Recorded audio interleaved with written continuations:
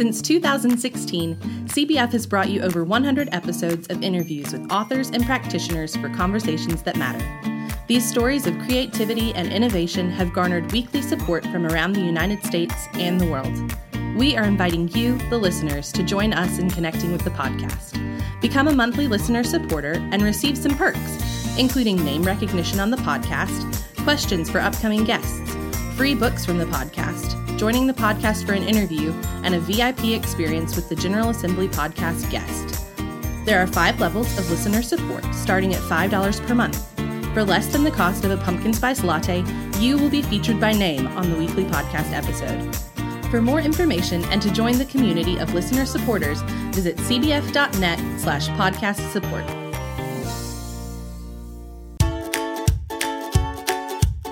This is the Cooperative Baptist Fellowship's Conversations. We are bringing you stories from across the fellowship through interviews with people doing groundbreaking work in renewing God's world. Ideas, stories, and innovation from ministers, authors, and practitioners from across the fellowship and beyond. This is Andy Hale. We are honored that you join us each week for conversations that matter. That's why in 2020, we've tried to pivot to make sure that we are covering the things that need to be talked about, like the plague of racism in America and how the church is responding to the COVID-19 crisis. We're also coming up on our 150th episode, which would not be possible without listeners like you engaging each week in the conversation. Don't forget that you can be a part of supporting the podcast while receiving some great benefits, such as joining an interview with an upcoming guest, books from authors interviewed, and a VIP experience at this summer's General Assembly. We want to thank William Johnson and Cindy Follendorf for their monthly support of the podcast. Check out how you can support at cbf.net/podcast support. And now, on to our conversation. This week, we have a special Facebook Live interview with 3 practitioners that are navigating the pandemic in the field of education. In a few moments, we'll jump into a conversation about incarnational partnerships with schools. But I do want you to know that you have the opportunity to present questions to our panel guest. If you'll comment on the right, if you're on Facebook with your questions, and I can't promise that we're going to get to all your questions, especially since I know that our guest will be dispensing an unbearable amount of wisdom and nuance in our conversation today. We do need to recognize one of our annual sponsors. This podcast is presented to you by the Center for Congregational Health. At the center, we help lay leaders, clergy, and congregations find the ways to thrive in the midst of change. Our experienced and highly trained consultants and coaches don't prescribe one-size-fits-all solutions. Instead, we work alongside you to take your unique congregation and ministry context seriously. We believe that wisdom for thriving comes from the leadership of the Holy Spirit. And we help create the spaces for congregations to hear and to recognize that God-given wisdom. Please visit our website, healthychurch.org, to learn more about the center and to find the help you need in order to thrive in ministry. Well, I'd like to welcome to our podcast Cameron Vickery, Sarah Langford, and Angel Pittman. Thank you for joining the conversation. Thanks for having us. Yeah. Glad to be here. Now, Sarah, besides keeping at bay the devastatingly handsome Jeff Langford, your husband and coordinator of CBF Midwest, you're a local school teacher. Give us a glimpse into how things are going with you this school year as it begins. Well, the key word is just flexibility. Things have been changing weekly, daily, but they are moving forward. And we're just all, kind of doing what we can to make it all work. Well, as part of Sarah's agreement to do this interview, all viewers will be required to take an Algebra 2 comprehensive exam at the end of the podcast. So take out your number 2 pencil, blank sheet of paper. Calculators are not allowed, but you'll need it at the end. Sounds fun. It sounds like my worst nightmare, actually. I love math. Oh, that's great. Now, Cameron, you serve as the Associate Director of Pastors for Texas Children. Tell us a little bit about the organization and your work. Yeah. I live in San Antonio. Pastors for Texas Children has been around for, I think, 7 years. We just celebrated our 7th birthday. And mostly what we do is connect churches to schools. And a lot of churches are already kind of doing this organically through, partnerships like mentoring programs or backpack feeding programs. But we're trying to kind of add an extra element to that ministry that they may already have going on, which is, once you're kind of in there and you have those relationships and you see the kids and you see the needs, then you're led to kind of to advocate for them and sort of take your ministry to the next step. And so PTC comes alongside pastors and teaches them how to advocate for their public schools, how to maintain those important relationships with superintendents and also with their legislators. Most of our advocacy is very state focused. So I'm in Texas, but we also have Pastors for Children networks in, I think, 9 states total. So, most education advocacy is state level, but that's kind of changing now. And we're entering the national advocacy world a little bit too. So that's a little bit about what we do. Yeah. Angel, you're an educational advocate for CBF. You're serving in Miami, Florida. You've been at the epicenter of Florida's coronavirus surge. How are you doing and the people you serve? Yeah, so it's definitely hit Miami-Dade County very hard. We have, I formerly served at Touching Miami with Love. We have a number of staff who have recovered at home, some who have been in quarantines in hotels. We've had a few who have had hospital stays. Unfortunately, my husband and I just attended a funeral last weekend. One of our staff members lost their mom to COVID-19. Mm-hmm. We've known far too many people who have been severely affected by it. So we're glad that our city and county are taking it seriously and trying to stop the spread, because it is indeed hit our community very hard. Well, that's a good place to jump into our conversation. The many things that can be said about COVID-19. This pandemic has highlighted the economic and racial disparity in America. And this was not the causation of the coronavirus, but really just the coronavirus has magnified. Angel, you saw this economic and racial disparity before COVID. Help us to see what that looks like before and now during this crisis. Yeah, so of course, Miami is a very economically divided. You've got, you can be on Miami Beach in a $10 million home and drive less than a mile to one of the poorest communities in the country. The community that I live in, Overtown, struggles greatly with poverty and the consequences of poverty. So that is not new. What has really devastated our community with COVID-19 is the hospitality industry. In a city like Miami, our major industry is tourism.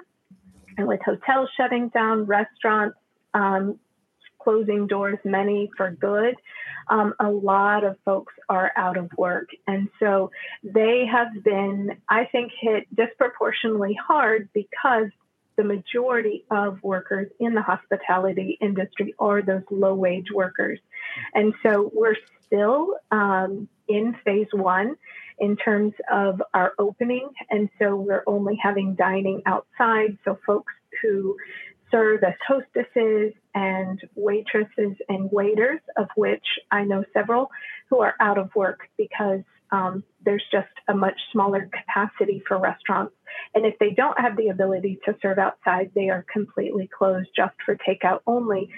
So indeed, those have been impacts, as well as, frontline workers are your grocery store clerks just as much as your healthcare folks in terms of their exposure to the virus. And so we have seen a lot of families have to take time off, even if they suspect that they have been around somebody with COVID. And so that has a ripple effect throughout the family in terms of their economics. Well, zeroing in, into your work as, advocating for education. How have you seen this disparity at work through this pandemic, specifically in the schools?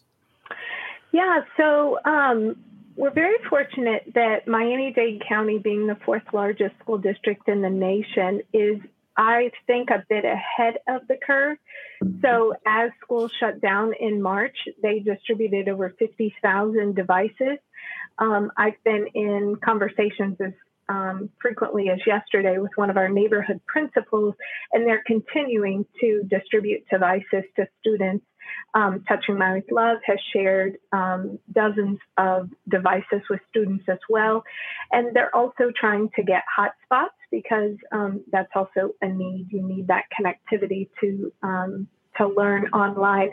But one of the things that the disparity that has been the hardest is just having somebody at home to help little ones navigate how to get online and learn. And so that's something that I'm working directly with our local principals to discuss. How can we do that when mom and dad work shift work and are at the grocery store, at the fast food line, and aren't able to connect their kids? So how can we have a bridge between that? Sarah, as a local school teacher, have you seen this crisis amplify the economic and racial disparity among your students and their families? And if so, how? Well, I have. I teach in Liberty, Missouri, which is a suburb of Kansas City, and we are more of one of the affluent school districts. But even in our district, we have students that are struggling and families that are struggling with the same thing that Angel mentioned, just being home alone, and also a lot of my high school students having to take care of younger children. Our district has been able to continue with providing meals for families, but I know in the Kansas City metro area, so that's close to us, that there have been struggles. And our district has the availability of, we are what we call a one-to-one. So our students do have electronic devices, and did at the beginning of the pandemic. But other districts around us, have been working to provide those for students. Cameron, how have you seen this inequality in Texas? Oh, yeah. I do see it. I would say even before COVID, the best predictor for a child's educational success is their parents' income level. We've definitely seen that to be true here in San Antonio anyway. And so now with this, it really concerns me.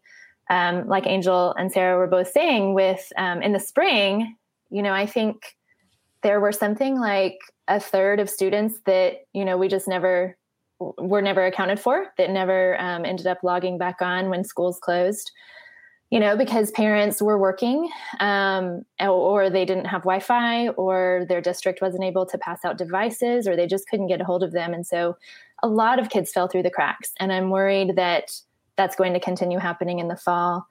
My kids' school, we start on Monday, this coming Monday. And so this week we've been going to the school for technology pickup and meet the teacher, been, scheduling meet the teacher over Zoom.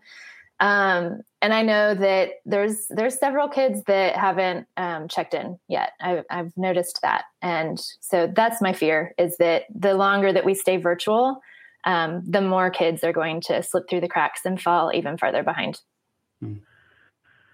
We want to remind those watching that you can send us questions for our panel by commenting on the post. We also want to tell you about one of our other annual sponsors, which is Fuller Seminary. Fuller Seminary's MA in Theology and Ministry offers a practice-focused theological education. Learn from Fuller's seasoned scholar practitioners with online classes and apply what you're learning to your own context. Whatever your ministry goals, Fuller Seminary's MA in Theology and Ministry will help you take the next step in your vocation. For more information, visit fuller.edu/MATM degree. That's fuller.edu/MATM degree. Now, in Louisiana, the education system ranks 48th in the nation. An overwhelming contributing factor to poor education system is the privatization of school. So Louisiana was the last state to enforce integration. And while the white community's response to forced integration was establishing private schools after private schools, many of which are founded by churches. So what you see in Louisiana is a depleted public school funding and resources, tax benefits for private schools, and Louisiana public schools are underfunded. They're under-resourced with underpaid teachers and underprivileged children. I don't know if I mentioned that Louisiana also ranks 50th in upward mobility and opportunity. I kind of wonder why. Cameron, we'll start with you. For clergy and laity listening to this conversation, tell them how advocacy is a natural place to turn to combat these kinds of facts and statistics in their state and community. Yeah. Well, I think especially for clergy, a lot of people wrongly believe that vouchers and, which is sending public money to private schools, is something that religious people would be in favor of because it would then go to their religious schools. And we just have to change that narrative and let people know resoundingly that that is not an option. That is not something that helps anybody. First of all, religious private schools don't or shouldn't really welcome public funds, because then they're also accountable to the same regulations that public schools are. But the other thing that I think religious people need to know and need to make known in advocacy is that the more we peel money away from the public school system in whatever way, the less there is for the vast majority of American kids. I think 90% of American kids go to public schools, and so that's where all of our money needs to go as well. And a lot of people say, well, we should be advocating for school choice and let families decide and give kids an out if they're in kind of a failing, what they call a failing school. That sounds nice, but it's actually not a good solution, because what happens if you get a voucher to take to, a private school is that it almost never covers the full tuition of the private school. So that just benefits kind of the middle class or the wealthy that are already going to maybe go to those schools anyway. And then you have transportation issues, and it really benefits just a very small percentage of kids. And it doesn't help raise up, all the kids that deserve the help and that deserve quality public education, which they can get in their public schools, and they are being provided that. The biggest roadblock is funding. And so I think collectively, if people of faith can just say, stop looking for excuses, stop blaming schools, stop blaming teachers for not doing well enough, give them the resources that they actually need to be able to do their jobs well and succeed. So I think we need to do a better job of listening to teachers and school district leaders and entrust them for once and say, we're going to trust you to do your job, and we're going to give you the money to do it well.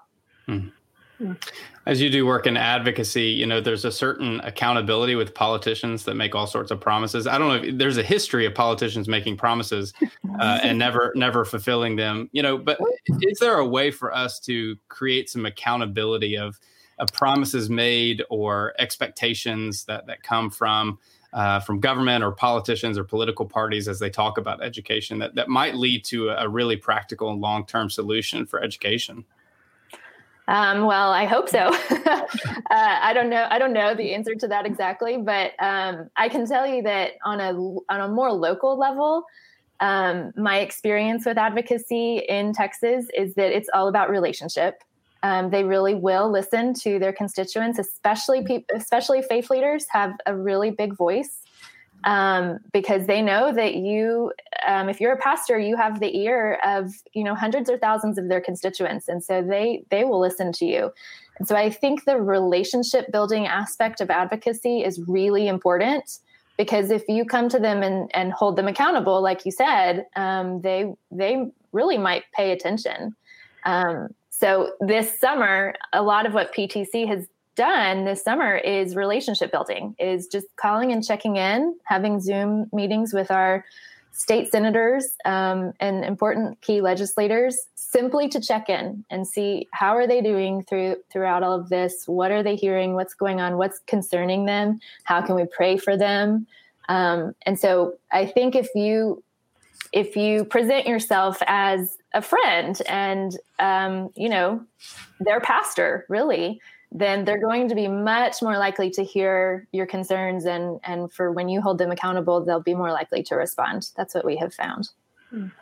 I was just chuckling and thinking, maybe you do the pastoral care thing, and anything you need to confess while we're on the phone together. Sarah, take us into the classroom. What does it look like for you attempting to teach, to educate children and to lift them up despite the failings of under-resourced school systems? Yeah, well, I'll give you a picture of kind of a day in my life, as I am a high school math teacher and I teach all high school grades. 9 to 12. And this is my 30th year in public education, and I believe in it. And so in March, things really changed when we all stayed home. And for us, it was after our spring break. And so immediately, my attention turned away from polynomials and rational functions to how are you doing? And that's one of the first things that I did when we came back together, learning virtually, is to check in with my students and to see, what concerns do you have? Do you have any worries about, having enough food or resources? And I had a lot of students that did have those. And so, and a lot of students that had a lot of, at the high school level, added responsibilities for younger children. I would be online with them. And meanwhile, I would hear a younger sibling in the background and them turning their attention, to talk with them. So, that just came to the forefront that we needed to, help them with those. And so right now what we're getting ready for is we're returning, teachers are returning on Monday to school, and then students will start in 3 weeks. And our district will have a situation where students will do a hybrid model. So some virtual learning and some face-to-face. And so now it's just a concern that, we want to prepare quality education experiences along with, just making sure that we're, checking on our kids to make sure that they're okay. Angel, what does advocacy look like for education on a local and state level? Take us into a little bit of your experience and expertise. Yeah, so when you think about what inequities exist in low-income communities related to schools, there's a variety. You're talking about PTA inequities, so that additional support. So a lot of districts and a lot of schools have the single device because maybe the PTA helped provide the funds for that school that the district didn't have, but that support may not be at the individual school in a low-income community. So that's one way that inequity is there. And then just community support. When you have businesses in higher economic areas, they're going to have more surplus to then give to the school. So be it a pizza party or a sponsorship. In low-income communities, those businesses often don't have that same kind of capital. And so they don't have that access to offer to their local schools. And so when we're advocating for our low-income schools, we're trying to be bridge builders. We're talking with the schools about what resources do you have and what resources do you need, and how can the faith community help bridge some of those things. So speaking with principals who don't have PTAs, well, how can we get business leaders and faith leaders to come and restart or support a PTA or fill in the gaps that a PTA does? So how can we create more equity by just looking to new places? Because, as a parent myself and a former educator, our first instinct as moms and dads is to take care of our own kids. But as people of faith, we're called to not just look after the children in our home, but we are really charged with caring for the whole community. And it means looking out for that lost sheep and not just focusing on the 99, but where in our spheres of influence are kids who don't have what others have, and how can we build a bridge to make sure that all kids have the support they need? And so that's what I've been focused on, and that involves a lot of listening and being sure that you're coming to the table and wanting to do with the community, not for. And so it's a posture as well as a promise. Cameron, I want to go back to something you said earlier about calling government officials. For probably somebody who's never done anything like that before, that sounds pretty intimidating. So walk us through what that looks like and how you build an advocating centric relationship with, whether it be the local school board or even state or national level. Yeah, starting is hard, I will say. So I would start small. And like you just said, school board, some of our school board members are some of my close friends. And I think if you reach out, they want to know you and they want to have a relationship with you. And then they can connect you with the superintendent, who can connect you with your state legislator. All of these people are used to working together, and they will share their connections for sure. I think that's really the best way to get started. Angel, you've done a good bit of work, advocating, and we spent some time together at Advocacy in Action this year. Shout out to Stephen Reeves and John Mark Bowes as they, led that initiative. Walk us through kind of what that looks like. Because I will say that I participated in that for the first time and sat down with 3 of my state officials. And, even as a person who talks professionally, it was pretty intimidating. So how do you prepare for a conversation like that? I do it just like any other relationship. I try to find common ground. And so for my own national U.S. senators, Marco Rubio was one that I had a conversation with, and I know a little bit about his family. I know where his kids went to school in Miami. I have seen him at that school and spoken with him there years ago before his run. And so just to, I caught him in the hallway and just said, "Hey, I'm one of your constituents. We've got some commonality. I know your kids go to XYZ school. Oh, how do you know that? Well, I know that because we know the same person." And so that, just like anybody you meet at a dinner party, you always try to find what's that common thread. And then from there, I pulled on his faith strings and said, "Hey, as a Christian, I know you care about what the Bible says." And so we were able to transition that to the advocacy point that I was trying to share. So I would say it just comes, know who you're talking to and find that commonality. And then it makes everybody human and it doesn't seem so intimidating.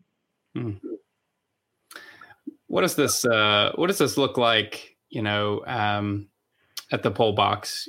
How do we vote for advocacy? How do we present legislation that is advocating for particular groups of people? Maybe specifically for our conversation today, focus on education. Cameron, why don't you start with us for that question?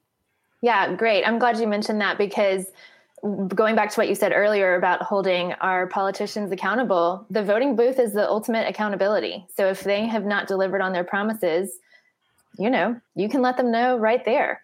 If you've been frustrated with a lack of leadership, you can make your voice known. I've been really excited to hear the news that our local school district made voting day, November 3rd, a district holiday. And I think that's true. Some districts around the country have done that. And I think that's awesome because, teachers often don't have time to go vote, and now they will. And I think that that's really great. But how do you vote with a pro-public education mindset? For me, it kind of goes back to what Angel was saying earlier about, rather than just thinking about doing the best you can for your own and for your household, for your own children, having more of a communal mindset about that, and thinking, how does my vote affect my neighbor? And how could it serve my neighbor? Maybe I'm going to be okay, but maybe my neighbor needs me to vote this way.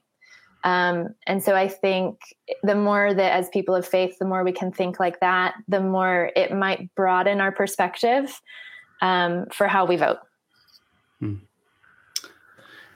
This question comes from one of our viewers, based on the idea that there's a clear disparity of students during times of virtual learning, but also the data shows that people of color and those in lower income communities are more likely to contract COVID. 19. What is the most important thing to advocate for? Getting children back in the classroom safely, or lessening the disparity in virtual learning? Sarah, we'll start with you. You're in the classroom. What are your thoughts? Well, that's hard because definitely when you can get back in the classroom, that's the best thing. But we just have to do that when it's safe, and we shouldn't do it before.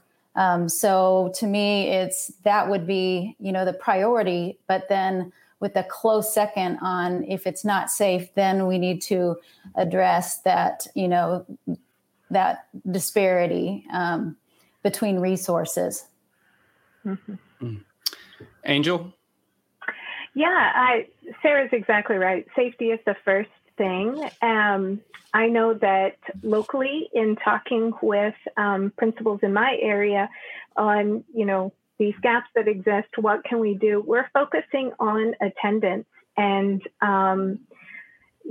what are the barriers to attendance, and how can we take those and be sure that we're removing barriers, and then also incentivizing kids, particularly like Sarah mentioned, she has students who have to care for younger siblings.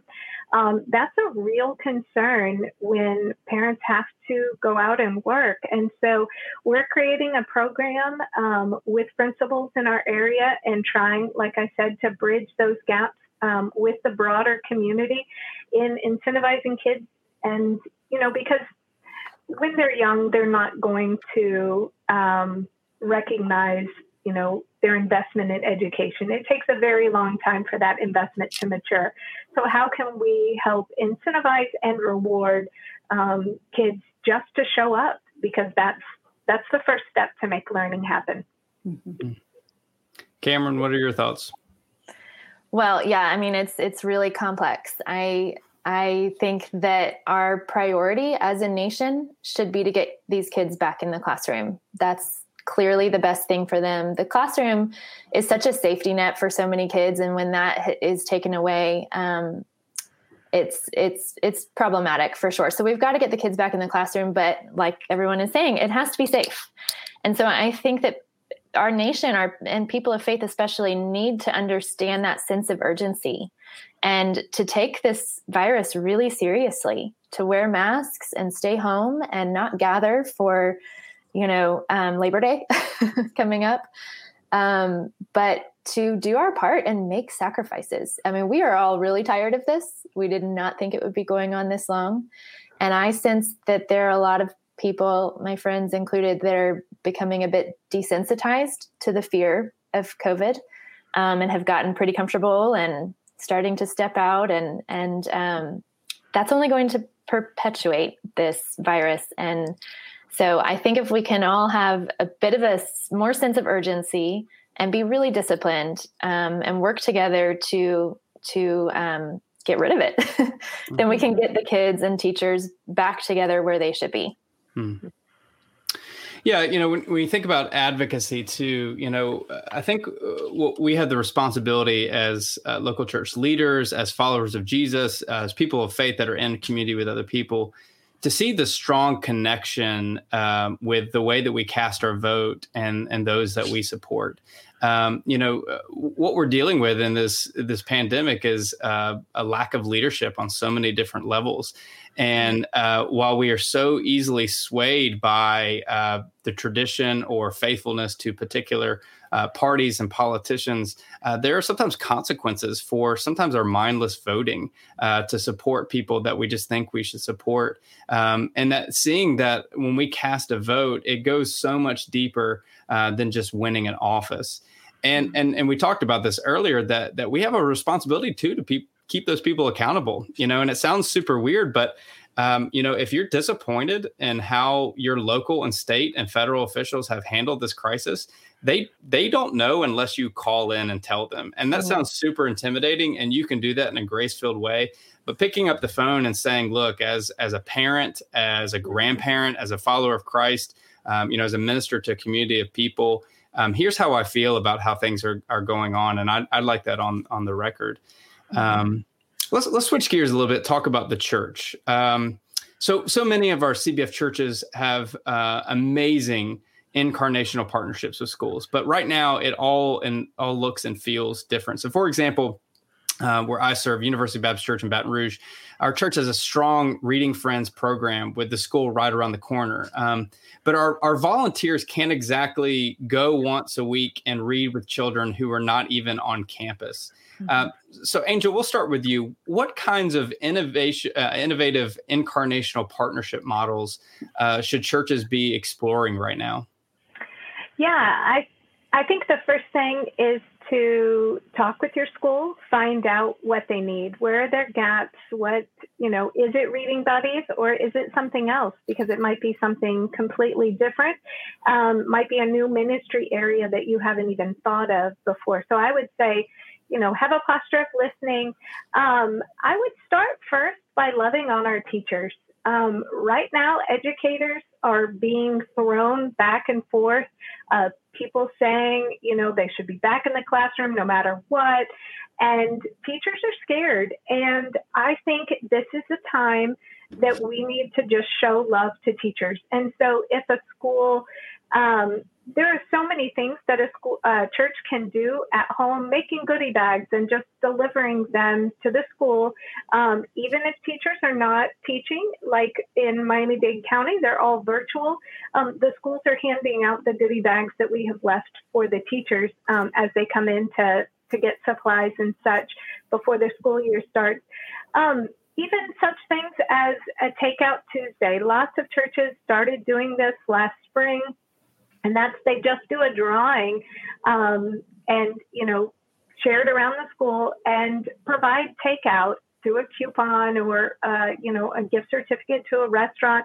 It's a wonderful way because a lot of our teachers are parents themselves. And so they're teaching all day, they're attending online workshops or staff meetings, and then they've got to turn around and take care of their families in the evening. So there's a lot of ways that the church can move beyond where their traditional partnership maybe has been, and look to expand their partnership in new ways, but it starts with listening to the school and what those teachers and other educators need. Sarah, we want you to be super selfish in this moment. What do you as a teacher, your fellow teachers, your students and your administration right now need from churches who are willing to partner? Well, I was just nodding as Angel was talking. And Cameron mentioned earlier, how she connects churches to schools. And so I think that it's very effective if a church can have a relationship with a school. I mean, if it's with multiple schools, but if you can build a relationship with the school and really find out the needs. And I agree, yes, that teachers right now, morale is low. And so anything to help us feel the love is wonderful. You mentioned Takeout Tuesday, which is great. Sonic, I know one school in my district, they just have a big Excel spreadsheet with everyone's favorite Sonic drink. And you can just send that to Sonic and they'll make up the order. So if anyone is willing, and those are just small things, but I know just as the recipient of those kinds of things, they just mean so much that we care about you, we're thinking about you. And that gives you as a teacher, just that extra, boost to be able to turn to your students and, give them what they need. I know just in talking to my friends who are fellow teachers and administrators on all levels, that all levels or all types of support are appreciated, just spiritual support of prayer, and more prayer, as we start this, and just acceptance, knowing that in the schools that these decisions that have been made are based on research and discussions and more research and more discussions. And then, just to be supportive in those types of things. Supplies, with a lot of students who are learning at home, they lack things like markers, art supplies, unlined paper. Many teachers are putting together, anticipating, especially in the elementary level, having students with them, but they're putting together individual packets of things. So, just talking to a school and say, what do you need? Do you need smaller containers or Ziploc bags? Even things like, I know many schools all over, the nation and middle and secondary level are having the hybrid model where students will be at home maybe 2 or 3 days a week. And so especially if you're a middle school age child, 6th or 7th grade, I mean, that's a long time to be at home and to be at home alone. And so perhaps churches have an area where sometimes a week they could open it up if there's internet access, where students could come and be with somebody, a volunteer from the church. So I just think, yes, communicating with the schools, seeing what the needs are, and then just being open, as Angel was saying, to innovation. Just to clarify, is Taco Tuesday preceded by Margarita Monday, or how does that work? No comment. Cameron, what about you? What kind of innovative incarnational and partnership models should churches be exploring right now? Well, all I can do is reiterate what Angel and Sarah have said. So, I mean, the first step is relying on those relationships that you already hopefully have with your principals at the school that you support and with your superintendent, and ask. I reached out recently to one of my school board members, and, she said, all I'm hearing from teachers is we want prayer, we want prayer, we want prayer. Just like you said, Sarah, because teachers are in the most difficult position of their careers. And, that all eyes nationally are on them, and they're just under a lot of pressure. They can't win, if they complain about being afraid, then they're not committed enough. So teachers are in a really difficult position. And I think as churches, we have a lot of teachers in our churches. And even the ones that aren't, the teachers at our nearby school that we support, we've got to go the extra mile to make them feel really appreciated this year more than ever. Mm-hmm. And then just some other things I've heard, like from one of my superintendents asked for virtual school supply kits. So Sarah, like you were saying, a lot of kids show up at school normally in person without the necessary supplies, and that's no big deal. They can get them there. But they can't go door to door and pass out the school supplies that they're going to need at home to do their work a lot of times. And so we've helped organize some virtual supply kits with headphones, even for elementary kids, so that they can concentrate and maybe have better luck. And hopefully we'll be back in school in a few weeks. But until then, maybe that can get them by. And then the only other thing I think I would add is that, churches, again, I feel like a broken record, have a moral authority in the community. And so if we can lead by example and encourage people to take the virus seriously, to wear their masks, maybe churches lead by not meeting in person for a little bit longer, or at least encourage safe practices, all in the name of getting kids back in school. I think it's really important for churches to take the lead on that. Yeah. This question comes from one of our viewers.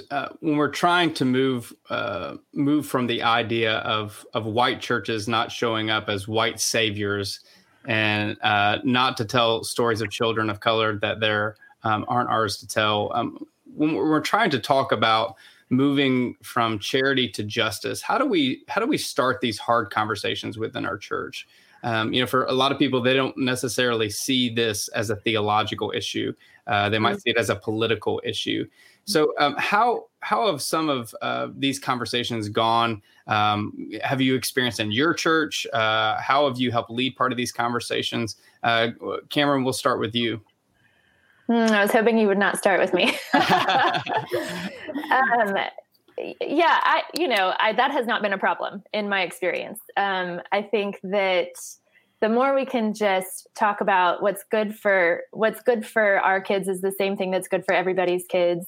I think if you're a parent and you want something for your child and you want a quality education, then you can guarantee that every mom out there wants the same thing. And so I think, rather than thinking of like the haves and the have-nots or us versus them and trying to otherize people, if we just remember that we're all part of the same community. And I don't know that answered your question at all, but. No, it does. Angel?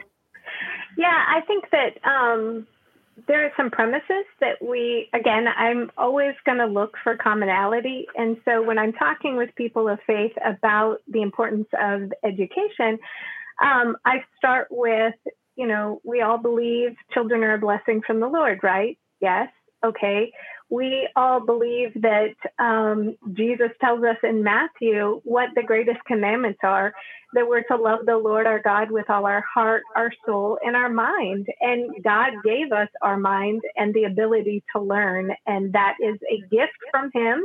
And as Christians who see children as a blessing from the Lord, we need to care about their whole selves, and that includes their mind, their ability to learn, and therefore their education.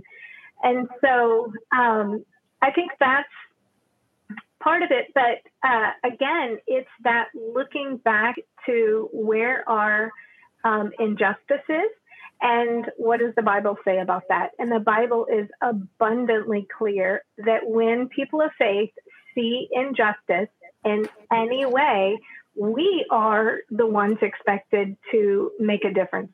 It doesn't call out, there are some places in the scripture that they call out leaders, but by and large, the call is to people of faith to see where injustice exists and to make it right. And so if we are aware of educational inequities, then we just need to see where those are and be a part of making those right. Sarah? Yeah, I just have to agree with what Angel said, that I think that it's just comes down to the individual. And, I think of it just in terms of an educator, in my classroom or on my Zoom meeting, and that I need to do what I know is right. And like what Angel was saying is, when I see injustice, then, I'm going to take a stand. And I just think as people of faith that individually, that's what it comes down to. Got one more question from one of our viewers. When churches cannot provide the same type of services to children, like after school programs, like providing transportation or gathering for programs, what are some other ways that churches can minister to children with everyone's safety in mind? Angel, we'll start with you. Well, they do say that it's safe to meet outdoors 6 feet apart. And some churches that I partner with have opened their parking lots, their very large empty parking lots, and chalked out 6 feet apart circles and used their audio systems and had fitness times. And, churches can get creative in their communities to provide some of that extra that kids aren't getting when they're sitting in front of the school day, in front of the screen all day. So I would say, look, a lot of people are sharing online their very creative ways that they're connecting, and just ask, well, what if we did that? What would we need to do? And come up with a plan and try with a small group of kids, and then see where it goes from there. But churches, if they are ready to get outside of their walls, they have great minds in there. And like you guys all said, there's a lot of educators in our churches who probably have a lot of great ideas that nobody's asking them, what they think. Yeah, like Margarita Mondays. Sounds like a great idea for all teachers that are teaching virtually. Cameron, what are your thoughts on this? Well, I think that if the pandemic has taught us anything, it's that there's a lot more we can do virtually and on Zoom than we ever thought possible. And I think that will probably be true for this school system as long as we need to be virtual. But we may not know until it really gets started. I've just this morning had Meet the Teacher via Zoom with my 3 kids' teachers. And a lot of questions I have, they don't know the answers yet. Mm-hmm. We're just not going to know how it goes until it's going. And I think the same is kind of true for volunteers and for churches. And so the important thing, again, is to ask and maintain that relationship and keep asking, because it's not on the teachers or the principals to do our jobs for us. If they don't know, if they don't have an answer for you right then, ask again the next week and say, hey, 1 week of school has gone by. What are you seeing? Where can we hop in? What are the problems? Are there kids that need a reading buddy? Because how easy is that to do over Zoom? And I think that is something that we should keep in mind once school gets started, to check in regularly and to see where we can jump in. And I would add, Andy, for churches who maybe don't have a school partnership or are a little intimidated by that, now's the perfect time. You know, if you have not developed a relationship, I know even myself reaching out to a new principal, I was worried, they're probably so busy, they don't. And so I just, sent over an email and said, I'm sure you are super busy, but I would love to be a resource if you're interested in talking. Within an hour, I got an email back, can we talk tomorrow? And principals, particularly low-income areas, they need support doubly. And so I would say use this as an opportunity to make that partnership connection if you never have before. Yeah. And I would jump on that, Angel, and just say that even if you don't have something specific to offer, don't be shy about just emailing and saying, you're doing a great job, I'm praying for you. They are getting so much communication right now that is negative, and they're navigating all these problems that virtual learning is causing for families, which is legitimate. I'm not saying that they're complaining unwarranted, but they're having to troubleshoot a lot and they're exhausted. And so I think just getting that one positive email or phone call can really make a difference in their morale. Yeah, I agree. Sarah, bring us the final word here. Well, I was just going to say that I think there are so many things that just individuals can do. For example, there are some, especially elementary students and schools, that will be meeting face to face. And if a school is able to, some of them will be accepting volunteers. And so if someone is willing and has the time to do something like be a playground monitor, because, with teachers having to just track with their one little pod of students, that would be a welcome break.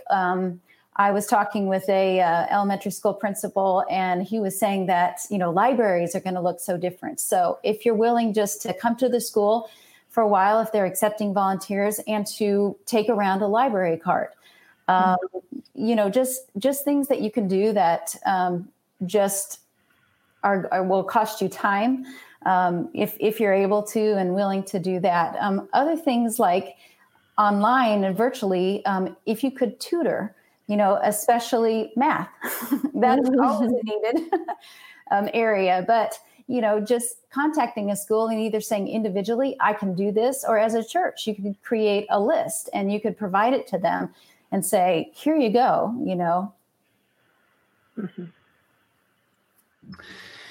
Well, since 2016, CBF has brought you over 150 episodes of interviews with authors and practitioners for conversations that matter. These stories of creativity and innovation have garnered weekly support from around the United States and the world. We are inviting you, the listeners, to join and connect deeper with the podcast. You can become a monthly listener supporter and receive some perks, including name recognition on the podcast, questions for upcoming guests, free books from the podcast, joining the podcast for an interview, and a VIP experience at next summer's General Assembly's podcast guest. Hopefully we have one of those in person. There's 5 levels of listener support starting at $5 a month. For more information, you can join the community of listener supporters at cbf.net/podcast support. I want to extend a word of thank you to those who have been watching and adding your great questions to this conversation. Many of the questions we're not able to get to, but I'm sure our panel will be reading those comments afterwards and can contribute wisdom and expertise to those areas.